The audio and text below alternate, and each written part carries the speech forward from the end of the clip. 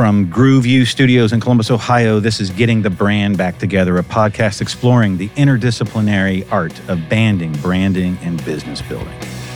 Rock and roll relic, poet, writer, and brandist, I'm your host, Brad Circoni. Today, we're joined by Rusty Ranney, the CEO of Live Technologies. I am honored to have you on. And I'm glad to be here, sharing the stage with you again. Yes, that's right, in a different way, a few years later. Yeah. Well said.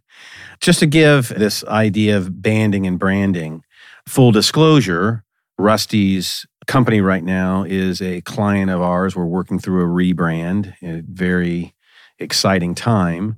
And so I probably know more about you and your business than anybody else I've had on this podcast. So that makes it very friendly. And one of the things that I wanted to discuss is just, I think it's always intriguing how you get in the entertainment business, no matter what side of the stage you're on, the side of the stage, the front of the stage, or, like Scott Steinecker does, owning the venue.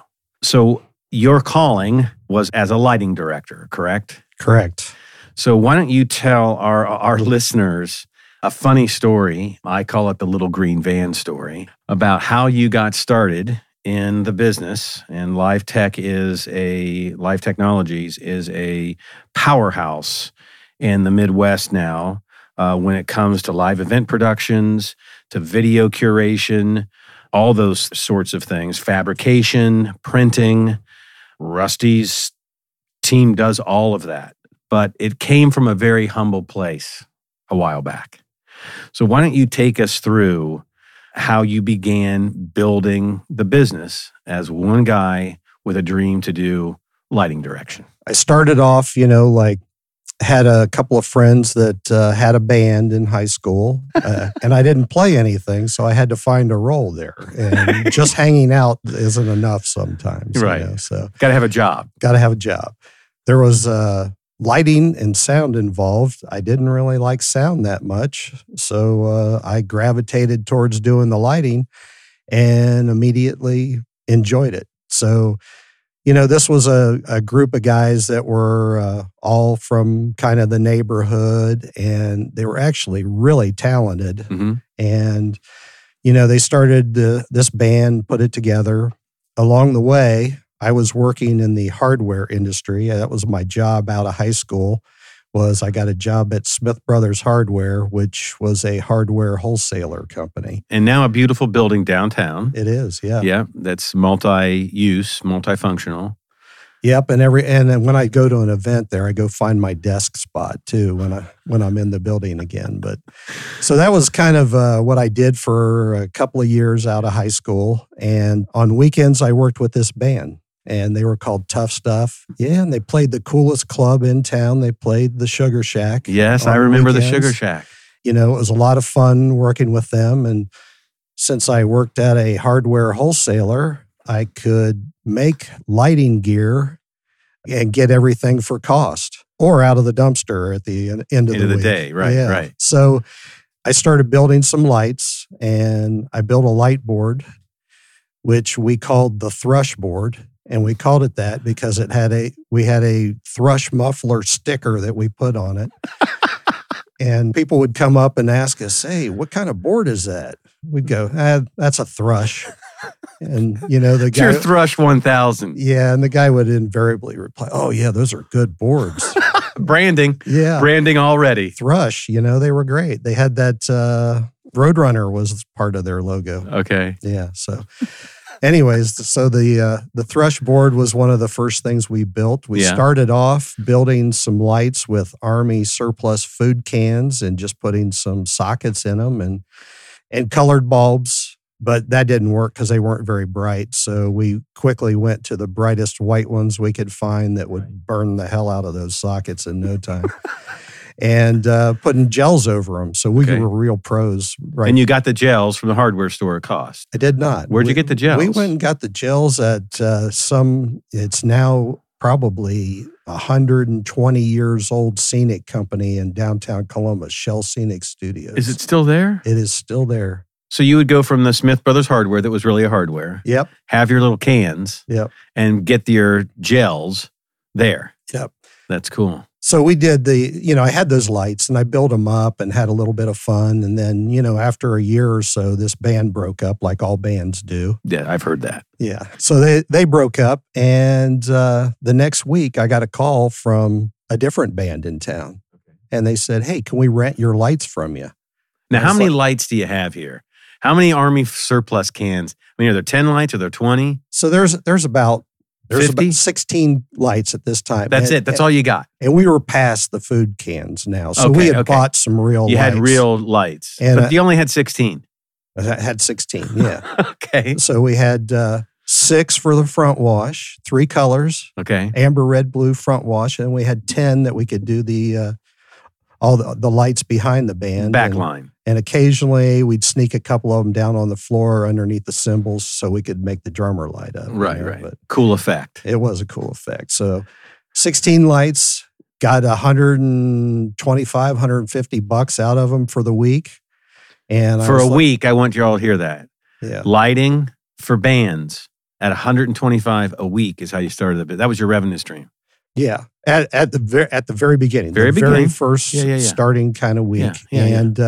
And that was cash, mind you, in those days. And I was 19 years old, so that was a lot of money. Right. My rent was $100 a month at the time. So, So then a few other bands around town broke up, and I bought all their lighting systems off. Okay, off the money you were making with your current 16 props. Yep. Okay. So within a year, I had 4 systems around town making $150 to $200 a week. I'm still 19 years old. Right. 19, 20 years old and making $600, $800 a week in 1979, 1980. But it was good, and I just kind of poured the money back into it as I needed to travel around town. You asked about the green van. Yeah, so the green van. Yeah. So now you have to travel because you have too many clients. Yeah, and I had to move these systems occasionally between clubs, and a couple of the clients. And you had no way to do that. I was kind of touring with already on a local basis, a regional basis. Okay. So I went to my dad and I said, hey, I needed some more stuff for the lighting thing. So I needed $500 and I said, I need your van. So hey, you gave that one. That's the cherry on top. I need the 500 now. Yeah. And the van's mandatory. Yeah. Like he had plenty of cars around. We used to. Okay. We did a lot with different muscle cars and stuff in those days. So he was one of the original flippers of muscle cars. Okay, cool. He'd buy one cheap, put a couple $100 in it, and flip it. Yeah. So he always had something around. And I looked up the van. It's a Dodge van, right? Wasn't it a Dodge van? It was. Yeah. But A100. It's an A100. Well, anyways, it was painted this weird kind of turquoise green color because it used to belong to the City of Lancaster Department of Public Works. And that was their brand color. That was their brand color. Yes, was that turquoise green, right? Whatever it was. Right. So, yeah. All right, so you get the van. You've now got lighting systems. Some you're touring with. Some you are at venues that are being rented out to the venue or to the band. How'd that work at a venue? The venue paid you or the band paid you? Mostly the band did. Okay. But what I would do is, I would just run down the schedule. Who's going to be here the next 4 weeks? And I'd call up all the bands. Say, hey, so you were doing direct sales. Yeah. You were doing direct sales. You want me to leave the lights in? I got a nice lighting system in there finally. And invariably they said yes, and my weekend consisted of driving around to these different clubs around town and buying a couple beers for some guys to run the systems for the bands in there and collecting money. Occasionally I got stiffed, by a band that didn't sell any tickets. But I always had the next week and I still had the gear, so I could still make some money later on off of it. And I was ahead. And I poured a lot of that money right back into doing something with them. Okay, so now you've got cash flow, you've got customers. Yep. You've got, and they're reliant. It's habitual. They're reliant on your product. Yep. Because they have shows. And we had a company name and a business card too. And what was the name of the brand then? Lighting Masters. Lighting Masters. Yeah. I don't know if you told me that the first time. Yep. Okay. There's now a company around town called Master Lighting, so I laugh whenever I see their trucks around town. All right, so you begin building the company up. Now, I've got a question for you. Yeah. How did you get trained in lighting? How, did you just learn on the go? How'd you learn? Well, I loved music Uh-huh. forever. Right. I grew up in San Francisco. My mom was a hippie, so I grew up in San Francisco around the bands of the day. Wow. All the greatest And bands what of year the are we day. talking about? What? 1966, Yeah, 67, wow. 68. So you're at the apex I'm 8 of years the whole old. Haight-Ashbury thing. Yes. And I'm seeing Jimi Hendrix play in Panhandle Park, on the back of a Hertz truck. What? Yeah. Really? Yeah. 8 years old. There's actually... And your mom was all for this. Oh, you yeah. had no restrictions on rock and roll. She was pissed she didn't know the concert was happening. I'm the one who's hanging out in the park all day, so I find the concert. Right. Okay. Wow. And they used to do, in San Francisco, one of the things that the bands would do is they would rent these Hertz trucks, flatbed trucks, and they'd get a generator. Yeah. And they would take the stakes off of one side of it, and they'd put their gear up there, and they would go drive down Haight Street and play a song or two, and then they'd pull over in the park, and they'd have a concert until the cops came and Kicked them out. Kicked them out. And eventually, So that's your early impression of rock and roll for you, though. Oh yeah, And that's an unbelievable story. yeah. You're not gonna, that's not going to happen in Sandusky, Ohio. I don't That's all think I'm so. saying. Yeah, I don't think so. That's pretty cool. So you actually saw Hendrix. Who else did you see? Do you remember any other bands that were doing that kind of stuff at that age? Big Brother and the Dead were there. The Dead lived right across the street from my two friends that I hung out with all the time. That's amazing. So we used to bother them and Yeah. bum firecrackers off of them and stuff. Right. But wow, what a story. So you decide to get into lighting. When did that occur to you? Just when you said about, I got to be around the band, I got to pick some kind of job, and I didn't like sound, so you chose lighting. Yeah. But I've talked to some of your employees. They say your art form to lighting is unbelievable. You've invented some things in lighting. And that was kind of like the second phase of my company, was trying to differentiate myself completely. Okay, now you're talking brand, so you're in my wheelhouse. So Yeah. tell me, you haven't told me this story. So first, before we go there, though, how do you grow the company to that mid-level to differentiate yourself? You said you had these number of lighting systems out. How long do you do that, Rusty, before you begin this differentiation process? So that was like 1982 or so, and I had picked up a few things, and the Agora was closed at the time. So I was kind of around town. I took this one like 8-month sabbatical where I moved to Florida. I was going to just move to Florida because there was bands everywhere. And the weather is good. Yeah. And there was a whole circuit down there that I could go get on with a band and work that circuit. And Smart. everything. And I thought I'd give that a try. And I figured that was going to be a place to go start up the company. And I did that, and partially because I was doing now Rosa Villa at the time, which just popped up for sale this week in case you're looking for a club to buy. Yeah, you and I will get right on that. Yeah. But anyways, they had all the concerts started going there when the Agora was closed. I remember. Yeah. So Which helped it make its brand name locally. Otherwise, those shows, if they wouldn't have been funneled there, I'm not sure that it would have happened to the Al Rosa. yeah. So I did a lot of great artists, That had to come through place. there. Had to come through there. Because there was no other venue in Columbus at the time. Yeah. And Okay. that was, kind of really, really early, right before MTV started breaking out, and so there was lots of cool bands that played there. Rat played there on their first tour. The Romantics, I remember the Romantics playing there the week that Talking in Your Sleep broke. Yeah. And I can remember like the audience singing along and the band members looking at each other on Going, stage. they like, know the song. can you believe this? People know our song. Right. But Now, were you running lights for them then? Or I for was the club? running lights for the club. For the club, yeah, okay. So everybody that came in there, and there was great metal bands too, like Right. Accept and Right. Gary Moore played there. Yeah. So there was lots of cool artists at the time that came through there, and I got a lot of concert things, and I picked up a gig with Humble Pie for a little while and went out on the road with them through there. But all the time I was leaving my lighting systems around and coming, reinvesting, yep. creating a lighting system, and you leave it. Yep. And then how's that for product placement? That's called functional branding, right? That's brilliant. I didn't know what it was called. It was instinct. Yeah, well, good instinct, because you make it habitual. Once they see the effect of the light on the show and how the bands feel about it, how do they get rid of you? Right. Right. Oh, and that was from the very beginning, since I had so much music that, went around in my head all the time. I kind of had this feel for where every dynamic was in a song. And so I had this style that I knew the dynamics of the songs and I knew how to highlight them. And I would, before I did a tour of any kind, I would study the music. I would listen, break down the songs, And so what are you looking there for? You're looking to amplify and nuance wherever the song is nuancing, right?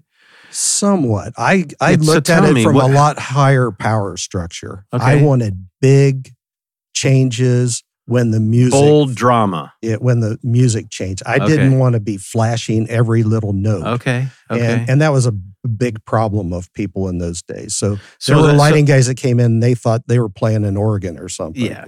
It's the bass player and the drummer hitting the crash at the same time. Yes. And that's where the lights change. I gotcha. Yeah. Now you're talking my lingo. Yeah. I got it. Okay. So that was part of what... So that's part of your personal brand of what, as an artist, as a lighting director, that's Absolutely. Artistic. Yeah. And those are the decisions you were making. Yeah. Okay. And then, I started reading about color and the types of light and paying attention to angles. Mm-hmm. And I was really, really focused on getting different angles than most other people did. Because everybody would walk into some bar or some theater and they would hang lights in the same places. And so everything looked the same.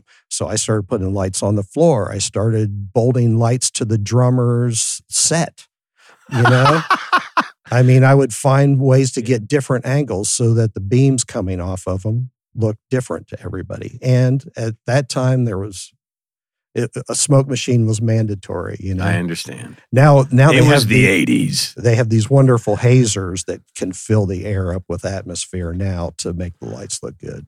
And I'm sure you have a few of these. Oh, yes. Okay. Yes. Yeah, we use those a lot for entertainment. Yeah, I understand. Not for the corporate world. Right. So anyways, along the way, that started petering out a little bit. And it was kind of an in-between time for some of the bigger bands in the region.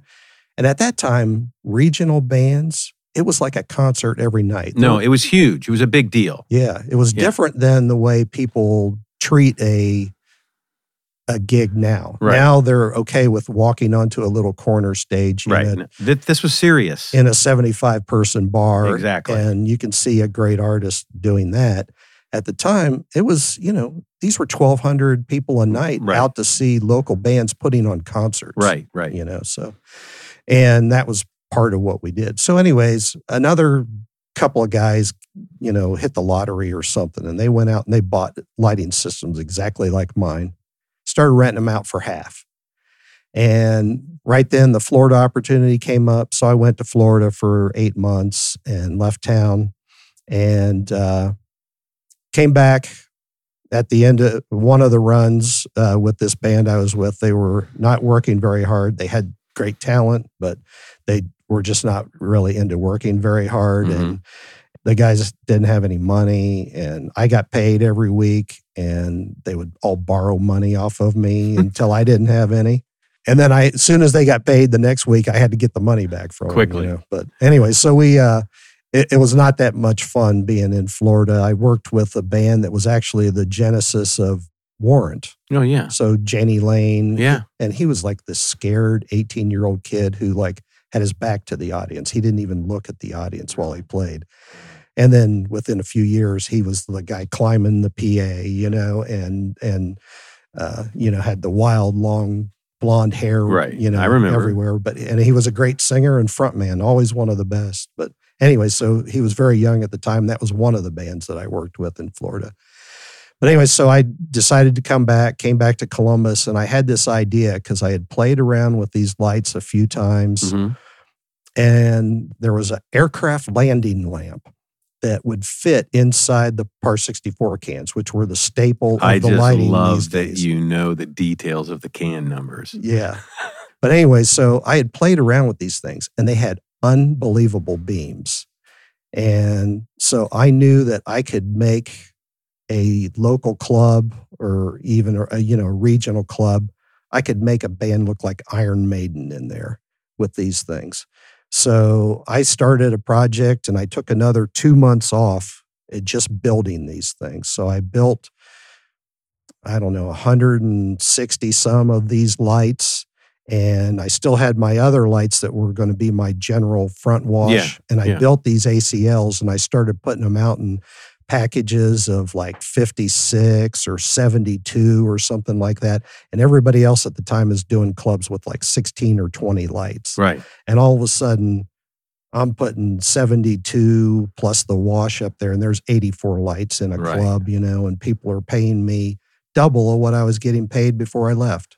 Even though you had the competitive fire from this other group that had come in and slashed your prices because you differentiated. Yeah. These lights were so much cooler than anything else that anybody was doing. So you just repositioned the company. You made them the uncool, and you became the cool. Yeah. And everybody had to use mine, or they looked uncool too. So every band is in competition. So with that was really too. Yeah. I know. Yeah. So that was really a tipping point. Yep. So I built those things. Immediately was when Scott started to do the Newport. Yeah. And he came to Columbus, and he asked around. He asked, like McGuffey Lane, who were the big Atlantic artists at the time in town, who do you guys use? And, he asked some of the other musicians and people in the industry around town, who do you use? And they were all going, Rusty.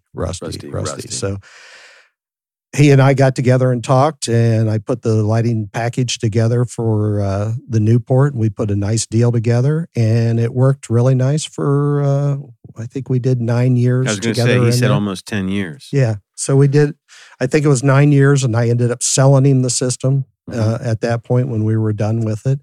And I went out on the road. I started picking up a bunch with all the rest of the lights. I started booking other things on the road and building a lot more of them, actually, because they were so successful. And I started going out on the road with some bands out of Nashville. And which you still love to go to. I still love Nashville. Yes. It's a favorite second or third town to go hang in. So. It is for both of us. So I started going out on the road quite a bit. Hired a few people to work, in Columbus and manage the Newport and stuff.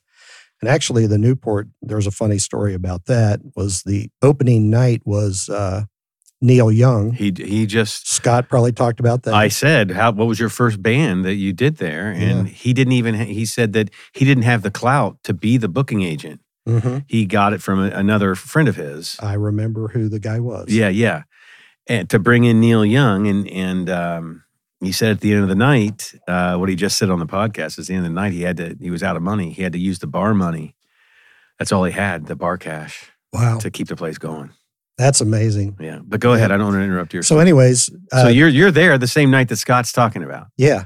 So I'm doing the lights, and it's unbelievable. So one of the things that we did at the time was whenever we picked up a show, say at the Palace Theater or anywhere that we picked up a show in our town or in the surrounding areas here, we would call the band and say, hey, you doing other dates in the region here? Can we help you in Indiana or Southern Ohio or Cleveland, whatever you're doing? And invariably, if we got called first, they would go, yeah, we'd love to carry some gear, have you guys just carry it and do like 5 or 6 shows for us. Sure. So we had done that with Neil Young, and I got to know. So that's how you got the LD job then with Neil Young at the time. So yeah, we were talking to the road manager. Right. The person who was doing lights for him got hurt on the gig the night before. And timing is everything. So I run the lights for the 2 nights at the Newport, because that was a 2-night deal. And then they're going to go finish. So we're already booked to do 2 other shows that week with them. One of them, really interesting show, and it's legendary in Springfield, Ohio. was the band was the International Harvesters Band. So it was Okay. the only tour he did as the Neil Young and the International Harvesters. And that was kind of his whole formation into this Farm Aid thing. Right. I was Was going to say that's where the name comes from. And International Harvester is right there in Springfield. You pass it on the road. that's where the factory was. Yeah. So Neil apparently bought a club out there and gave all the tickets to all the people who worked at International Harvester.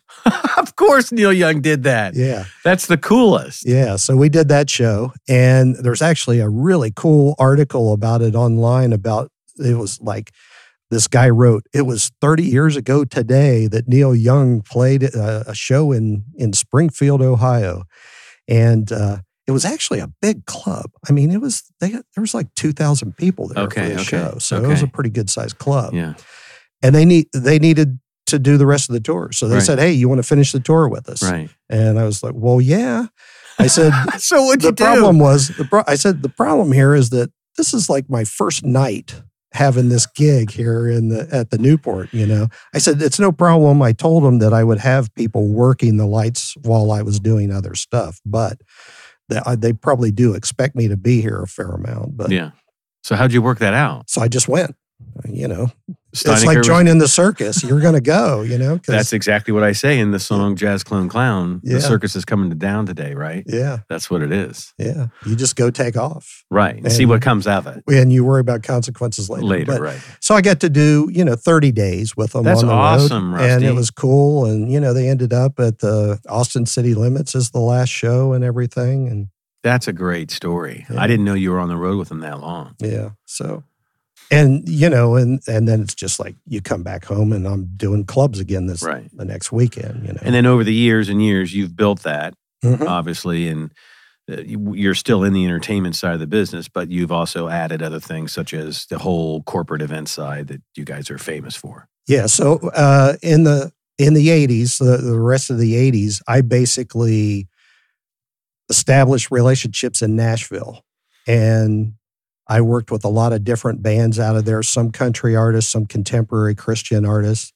One of them was a band called White Heart that has morphed into they're part of the music fabric of Nashville these days. I know as- the name. as producers and and they had famous guys in the band. Dan Huff, who produces everybody, was the original guitar player.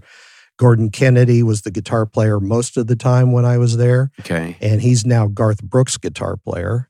And him and his brother write a lot of songs that are really famous. Gordon wrote the song "Change the World" that Eric Clapton won all the Grammys with. Really? Yeah, so Gordon and Tommy, the bass player for White Heart, wrote that song.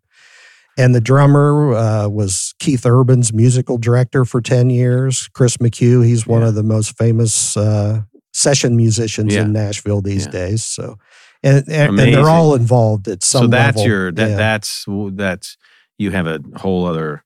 I've been to Nashville just to write songs when Geffen sent us out there just to mix the band up a little bit. My cousin Rick and I would go to Nashville and write songs out there. One of the bands that I worked with a lot was Marty Stewart, who's another Earl Scruggs and Johnny Cash Icon. kind of guy. Yeah. Icon. And he's the historian of Nashville. You know, he knows well all said. that old Yeah. music stuff. So dinner at catering and Marty Stewart telling stories about Johnny Cash was pretty interesting to sit around for that. I bet. I bet. Yeah. So anyways, we did that. I toured all over the world at that time with those guys. So I went to 17 different countries during the late 80s as part of this, all the time feeding my road money back into building the company Right. back here. And I had some solid people by then that were a part of it. Sean Lovenguth, who's still with me today, How many employees did you have at that time? 3 or 4. Okay. Yeah. And Sean Sean was very early. Wow. He actually, it's funny because I love to bring this up because it's actually a really cool moment. But his first show with me was at the Newport running Spotlight, and Metallica was the artist that night, but they were third on the bill. They were the low. Yeah. So They opened for the opener. They opened, it was Wasp, Armored Saint, and Metallica as the opening act. And those guys rolled in a van. And Wasp was the headline? Wasp was the headliner, yeah. And those guys rolled in a van late in the afternoon, all needed a shower. Yeah. They were all laying on their instruments and pillows on top of their instruments and stuff, and just threw the stuff out into the alley, into the back of the stage, and just went in there and lit the place up. I mean, they were unbelievable. So you knew when you saw them. That's what I want to talk to you about. So that moment, there's a band that is not going to be in these parts long. They're destined. It's different. All of a sudden, there is like, oh my God, what is this energy on stage? Right. That's pretty amazing. Yeah, it was definitely way different than the middle band. Right. At least Wasp had a gimmick. Right. So I did all that, and around 91, 92, the road started getting a little tiring. Imagine that. And started thinking about, I got this company now, and this thing is built up through all these years, and it's a real company, and it's not, my interests are not being looked after. There's other people involved. There's somebody that shouldn't be an accountant that's an accountant. I understand. And things are going on, so I want to make sure that the company starts getting better. So I start paying attention to that.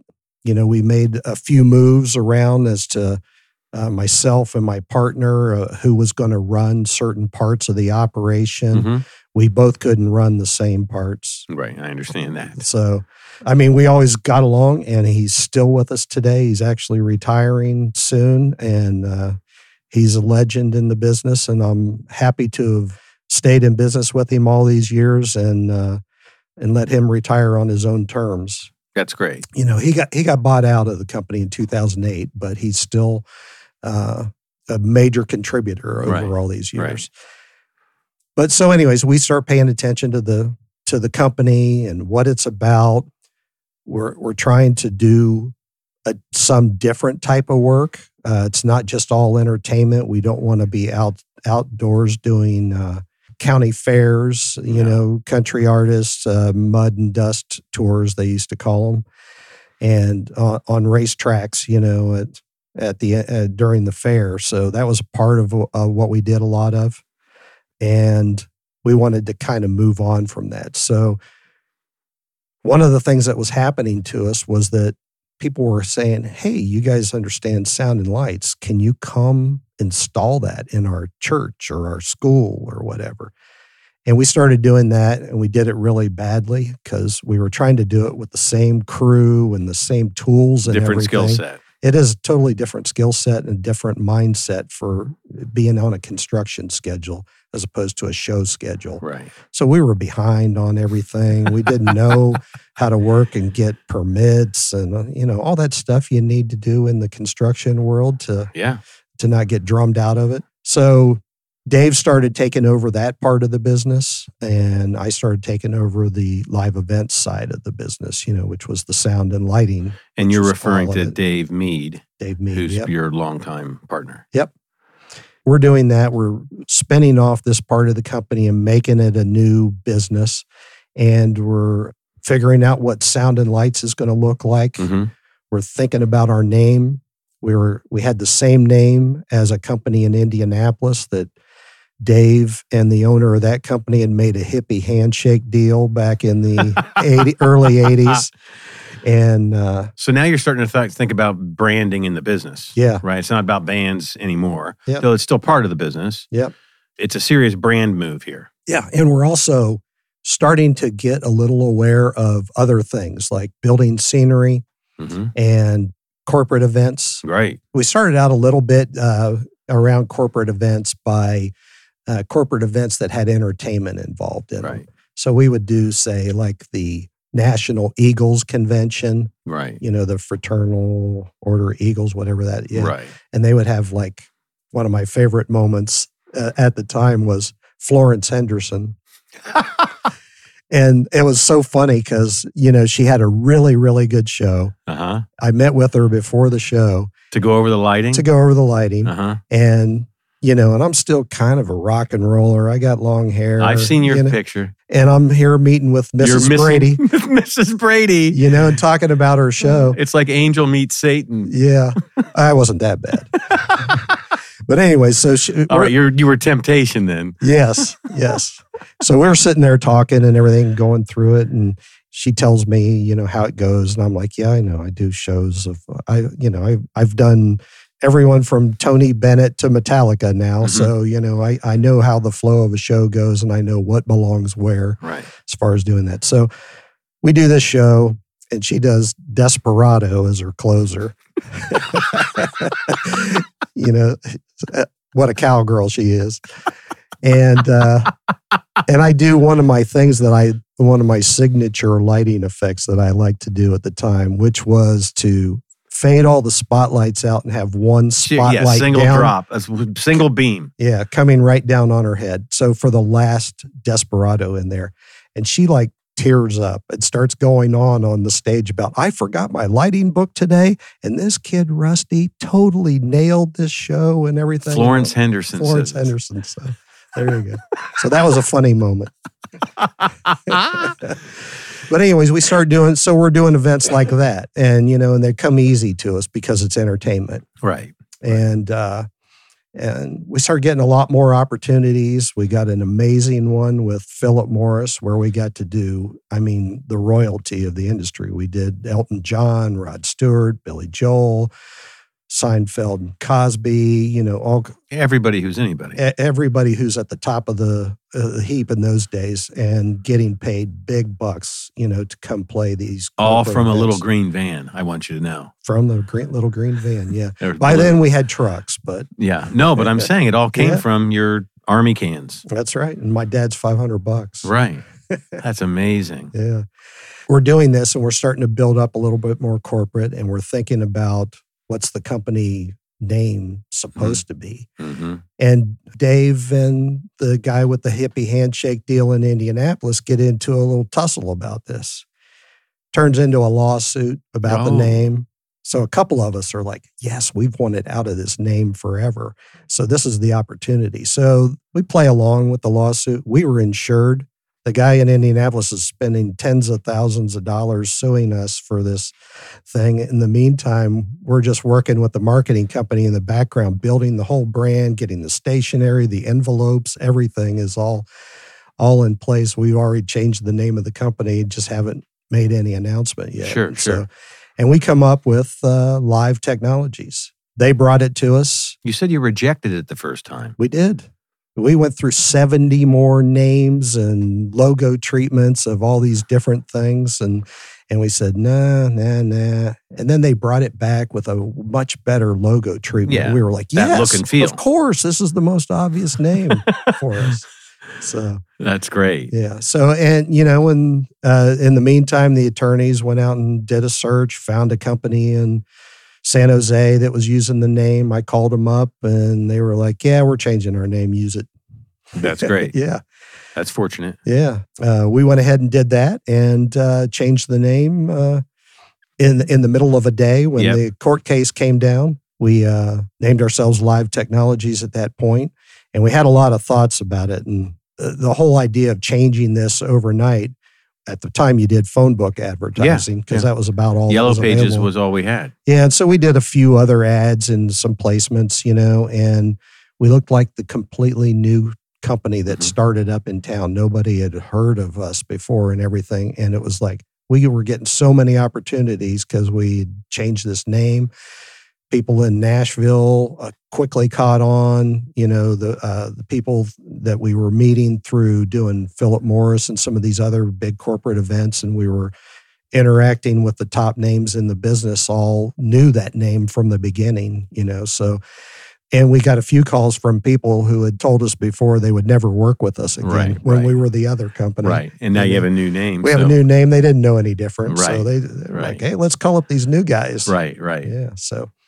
We went in and delivered better service the next time, I guess, and kept most of them around. Isn't that amazing, though, the power of brand? Yes, it was very smart of you guys to do that and just unveil it.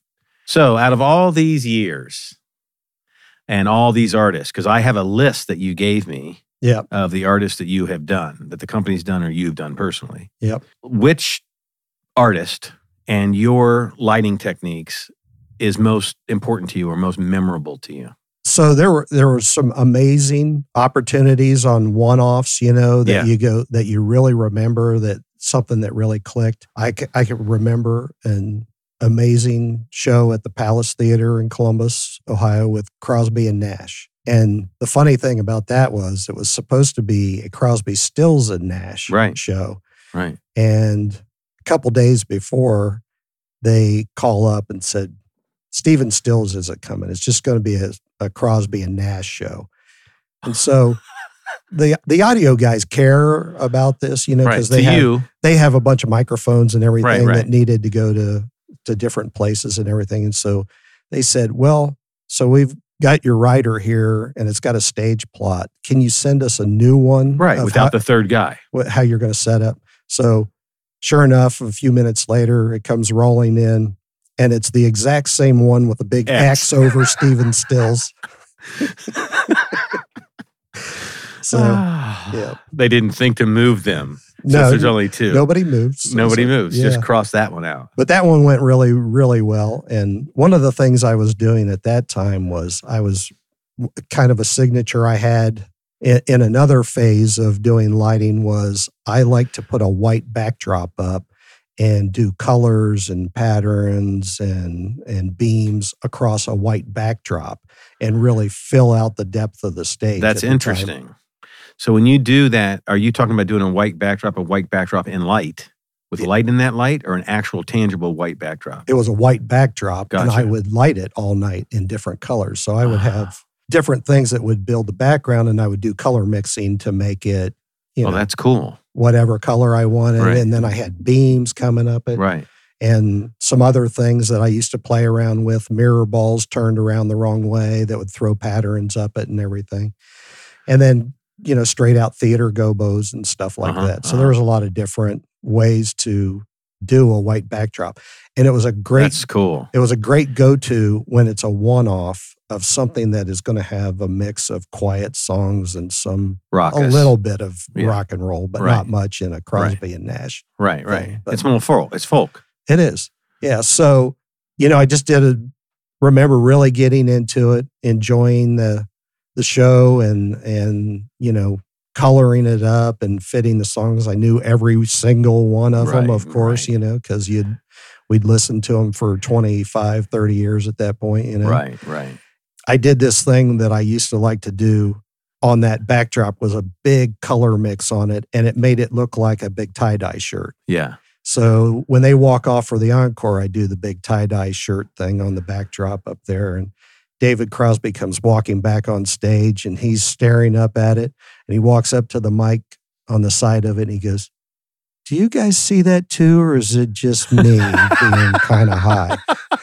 So, of course he said that. Yeah, so the whole audience breaks up at that, and everything. And I'm like, well, hey, there's a great moment where somebody noticed, Now, when you're doing a one-off show like that, because the things you're telling me are fascinating from you used the word a couple of times in this episode. You said one of my signatures was. So as an artist, that's your paintbrush. That's what you're doing. Yep. Right? Now, did you tell them that here's what I'm going to, since it's a one-off show, there's no time, right? So you're just another member of the band that's visual. Yeah. Right? Now, when you had that effect on their crowd and their audience, because of the visuals you're doing, when it enhanced them, was it natural for them to say, hey, that was an unbelievable job, come on the road with us? Did that happen often, or how'd that work? It would occasionally happen. Yeah. Some of them, like that one, for instance, it was just, hey, it's another night on the road, and hey, it was a good gig, as opposed to sometimes it's a bad gig. Right. And the guy flashes the lights or puts the spotlight right in their eye all night long. And I've had those. I've had that. And they yell at the lighting guy. I've had to do that. I've had to do that. Yep. You're right. And sometimes you can't help the spotlight thing. I've been yelled at a few times, but you can't help it. Right. They're the performer. They got to be lit for the audience to see it. I know. And sometimes the angle's bad in a building. I was easy to work with, yeah, wasn't I? You were laser focused on lyrics and and your intensity. Yeah, you know? Probably. You committed is the word you use. Committed, yeah. You paid no attention to lighting. Yeah. Although I would guess you would notice if the lights were out of time. I always wonder about. Yeah, I would. Like when I see a really bad light show and the timing is off and everything, I got to think that the artist is up there in his brain going, why did he change the light? What is going on there? That's not the feeling. I'm not all yellow right now. Right. I'm blue. Right, exactly. You know? Exactly. Yeah. Before we wrap up, I'm going to ask you one other question. Yep. Lighting aside, just the live experience, since your brand name reflects that. What's the one performance, can be a single performer, band, whatever, that has most moved you personally in your career, where you say it was that show, that night, that time? And what about it shook you? I tell you what, I don't know if you've ever had the opportunity. I've seen him both with the band and solo, but if you've ever had the opportunity to see Elton John solo, never have. He's incredible. Really? Yeah. I mean, he fills up the music. Obviously, he's a great piano player and he plays percussively, you know, and so there's a lot of bass and feeling, and there's leads and everything in there. So, you know, it's a full flow of his music, but it's just so much deeper for just a piano and his voice to deliver those songs. And I've had the opportunity to do that show twice. And you were doing all the LD direction. Yeah, you were doing all the lighting direction for Elton on a couple shows. That's amazing. Yeah. It's incredible. You know, and again, it's another scenario where you know all the songs. Right. You just are staying out of the way. Don't try and overpower what he's doing. Right. The old Charlie Watts thing, you know, that you know, he's not the fanciest, but he knows where the rhythm is. Yeah. The old saying, the old musician saying, when in doubt, lay out, that goes for lighting people too. That's great. Yeah. That's great.